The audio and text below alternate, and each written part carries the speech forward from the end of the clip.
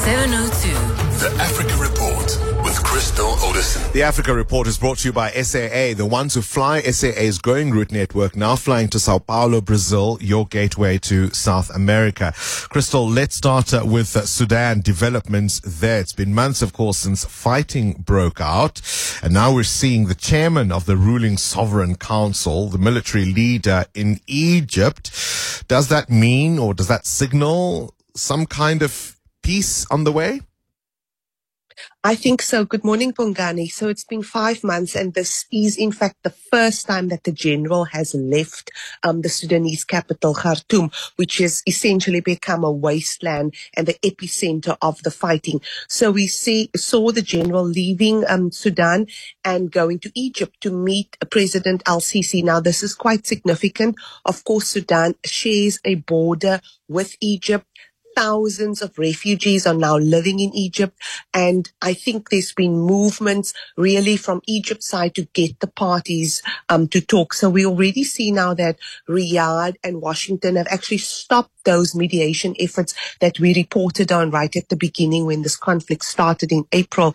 So I think there is some movement. One cannot underestimate the role of Egypt as a regional power bloc to get parties in. And then ironically, we also saw a rare statement from the RSF, which of course is the opposing faction in that war, that they are ready to talk peace.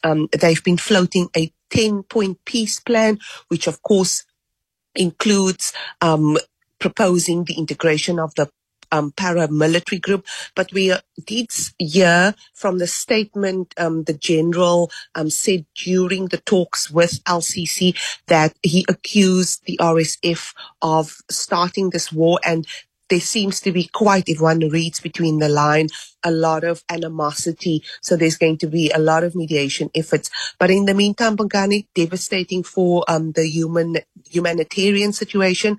4.6 million people have been displaced. Khartoum, I don't think it's a capital city anymore. And the death toll and destruction seems to just be absolutely ongoing and devastating.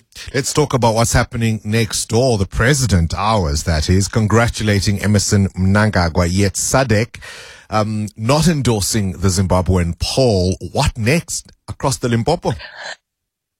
What next, Bongani? We spoke about this. I mean, we saw this movie before, since 2000 essentially. And with President Cyril Ramaphosa basically given the endorsement that President Mnangagwa has won this election, it becomes very difficult, Bongani, because that SADC report was so scathing. In fact, it's really one of the first time that we saw SADC coming out and saying, actually, this was wrong.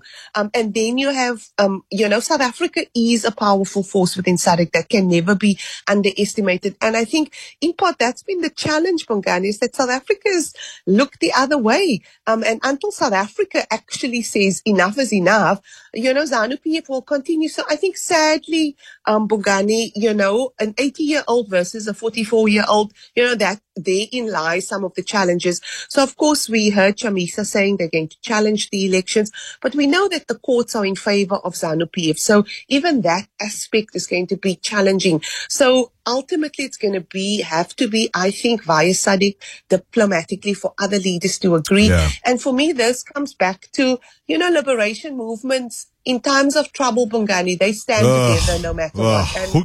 And sadly, that has to be raised. I mean, who can forget the images of Morgan Tsvangirai and how he was beaten to an inch of his life all those years ago? I'm afraid, as you and I said last week, we've seen this movie before.